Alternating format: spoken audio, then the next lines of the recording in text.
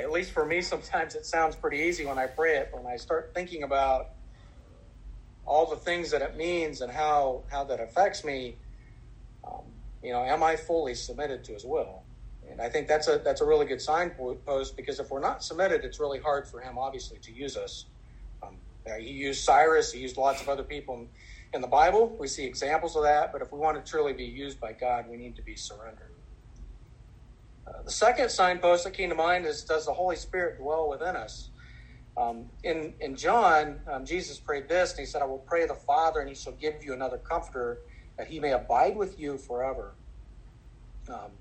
And so again, when we're controlled by that Holy Spirit, God's presence is going to direct us into doing his will.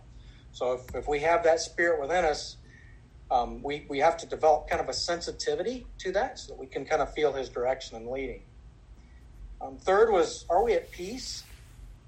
In his letter to the Philippians, Paul told them to be careful in nothing, but in everything, by prayer and supplication with thanksgiving, let your requests be made known unto God, and the peace of God, which passeth all understanding, shall keep your hearts and minds through Christ Jesus. One of the signs that again, we are in the will of God is the peace that fills our hearts and minds. It doesn't mean that the war goes away. It doesn't mean that everything is perfect. But it's a place where we can be at comfort, and we can trust and just rest in the idea that God is working in us. The fourth one that came to mind was, do we seek godly counsel? There's a couple of verses in Proverbs that jumped out at me. One of them was, in the multitude of counselors there's safety. That's 24:5, and then in Proverbs 27:9, ointment and perfume rejoice the heart, so hath the sweetness of a man's friend by hearty counsel. I think one of the greatest examples of this in the scripture is Moses and his father-in-law Jethro. When Moses was, going through the challenge of leading the people out of Egypt, and Jethro basically told him, this is what you're doing is not good. And we know Moses was following God's will to lead the people out, but the way he was doing it and carrying all the burden was going to wear him out. And Jethro came along and gave him good advice. So, sometimes, we need others to come alongside us and kind of point us in that direction.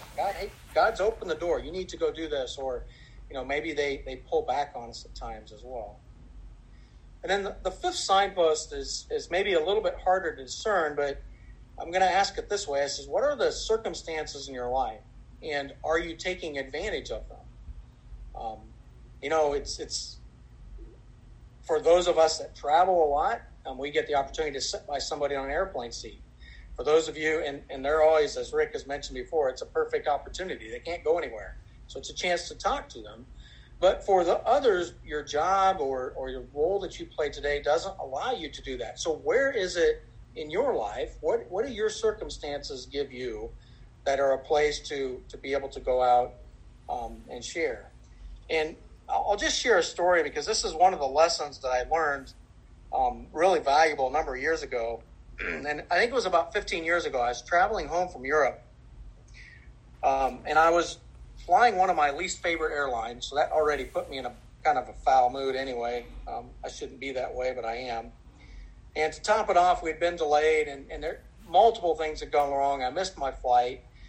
And then when they rebooked me finally, they stuck me in the very back of the plane, so I'd lost my premium economy seat. And I walked on the flight just sort of beyond irritated maybe, just because, typical. This is the way the airline works.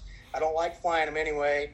And then I walked by a whole bunch of empty seats. And the further I went back that plane, the more irritated I got. And then when I got ready to sit down, there were all these empty seats in front of me, and I was sitting down beside somebody else in the middle seat. And it was like, really? And as I sat there, the guy opened up to me, and he was on his way home to bury his father. Didn't have a Christian relationship. It ended up, and I remember feeling so humiliated from the standpoint of God had went to all this work to put me in a place that I could show the gospel, and all I could really think about was how much my circumstances weren't what I wanted. And again, probably all of us have had similar situations, but it's really caused me to stop at times and look at, where am I? What has God set there that I need to take advantage of? So as we think about these kind of 5 areas, our ability really to discern this is really driven by our prayer life. I think about this. I spent 25 years here as a food scientist, and one of the most interesting projects that I've ever worked on is making tortilla chips. And I won't turn you into food scientists today, but when we do that, there's a long process that has to go to. We start with whole corn. We have to add some chemicals to get the cooking right. We add water.